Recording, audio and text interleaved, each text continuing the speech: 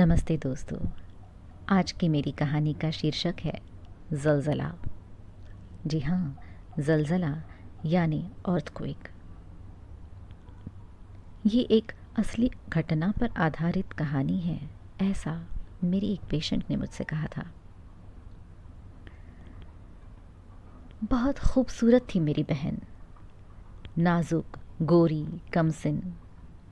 बहुत प्यार करता था उसका शौहर उससे, इतना कि हमेशा उसके आसपास रहता था, उसे कहीं दूर जाने भी नहीं देता था। देखते देखते 16 की उम्र से 29 की हो गई थी वो शादी में। 3 बच्चे हो गए और चौथा उसकी कोख में था। पर कुछ महीनों से शकील का दिमाग उसके एक पड़ोसन ने ख़राब कर दिया था। उसके दिमाग में एक कीड़ा डाल दिया था, शक का कीड़ा। उस पड़ोसन को मेरी बहन से बहुत जलन थी। खूबसूरत थी ना, शौहर की प्यारी थी, बल्कि पाकिस्तान की गलियों के लिए उनका प्यार जताने का तरीक़ा अलग था। वहाँ शौहर बीवियों को बिस्तर के अलावा कहीं और भाव नहीं देते थे, पर शकील शबाना को गुलाब के फूल ला कर देता था, उसके लिए कीमती तोहफे ला कर देता था। जब प्यार की चौथी निशानी शबाना के पेट में आई, तब वह उसका और ख्याल रखने लगा था। पर ये बात उसके पड़ोसियों को रास नहीं आई, खासकर उस पड़ोसन को जो खुद शकील को मन ही मन चाहती थी। वैसे शबाना के भी कोई कम दीवाने नहीं थे। लोगों ने उसके हुस्न की तारीफ़ें तो सुन ही रखी थी। ऐसे तो बिना अबाया के वह कहीं आती जाती नहीं थी, पर गलती से भी कभी किसी की नज़र उस पे पड़ जाए तो वो शर्म से और गुलाबी हो जाती थी, और वो देखने वाला थम सा जाता था।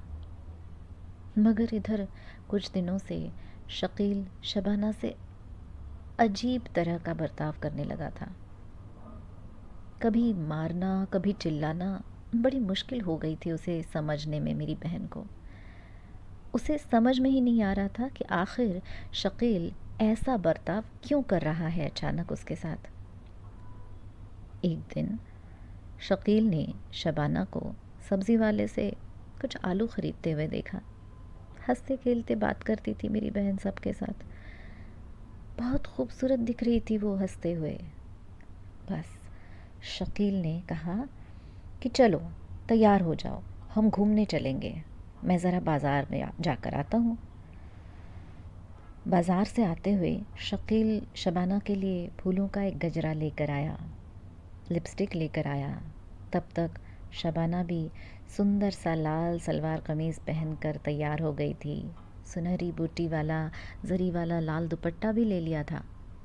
गजरा लगाकर, लिपस्टिक लगाकर महकी हुई सी शबाना बड़े दिनों बाद अपने शौहर के इस प्यार को देखकर खुशी खुशी उसके साथ निकल पड़ी। बच्चे तो स्कूल चले गए थे। मोटरसाइकिल पर बैठकर शबाना शकील के साथ एक अनजान रास्ते पर निकल गई। उससे ये भी नहीं पूछा कि कहाँ ले जा रहे हो। गांव के चहल पहल वाले इलाके से थोड़ी दूर पर खेतों के रास्ते से जाते हुए एक नहर पार करनी पड़ती थी। उसके पास जाकर शकील ने मोटरसाइकिल रोकी और दोनों उतरकर पानी की तरफ जाने लगे। जैसे ही वहाँ पहुँचे, शकील ने शबाना को अपने पास आने का इशारा किया, और जैसे ही वो पास गई, एक गोली चलने की आवाज़ आई। अचानक पंछियों की आवाज़ें आसमान में गूंजने लगी, धरती हिलने लगी, एक ज़लज़ला आ गया था। या अल्लाह, वह ज़लज़ला इतना तेज़ था और इतनी देर चला कि सारी कौम को पता चल गया कि कहीं कोई शहीद ज़रूर हुआ है। मौलाना मस्जिदों में मन्नतें मांगने लगे, अल्लाह माफ़ कर दे, उस शहीद को अपने कदमों में जगह दे दे, अल्लाह माफ़ कर दे, अल्लाह माफ़ कर दे। इधर शकील के पैरों तले की ज़मीन किसी और वजह से हिल गई थी। गोली लगने के बावजूद शबाना सीधी की सीधी खड़ी थी।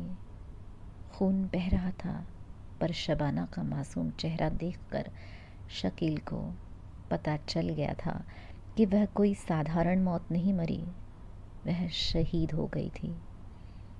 एक मासूम जान अपने शौहर के शक की बलि चढ़ गई थी। शकील को एहसास तो हुआ कि उसने क्या गलती की है, पर तब तक बहुत देर हो चुकी थी। उसने शबाना से माफ़ी मांगी और उसे सहारा देकर ज़मीन पर लिटाया, फिर फूट फूट कर रोने लगा।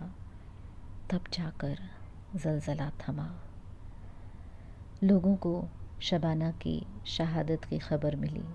शकील को उसकी करनी की सज़ा मिली, पर हमने तो हमारी इतनी अच्छी बहन खो दी और मासूम बच्चों ने उनकी माँ। वह ज़लज़ला वहाँ के लोगों के लिए यादगार बन गया, पर हमारे जहन में तो हर बार उसकी याद आती है तो वह वैसा का वैसा उभर आता है, उसकी शहादत का ज़लज़ला।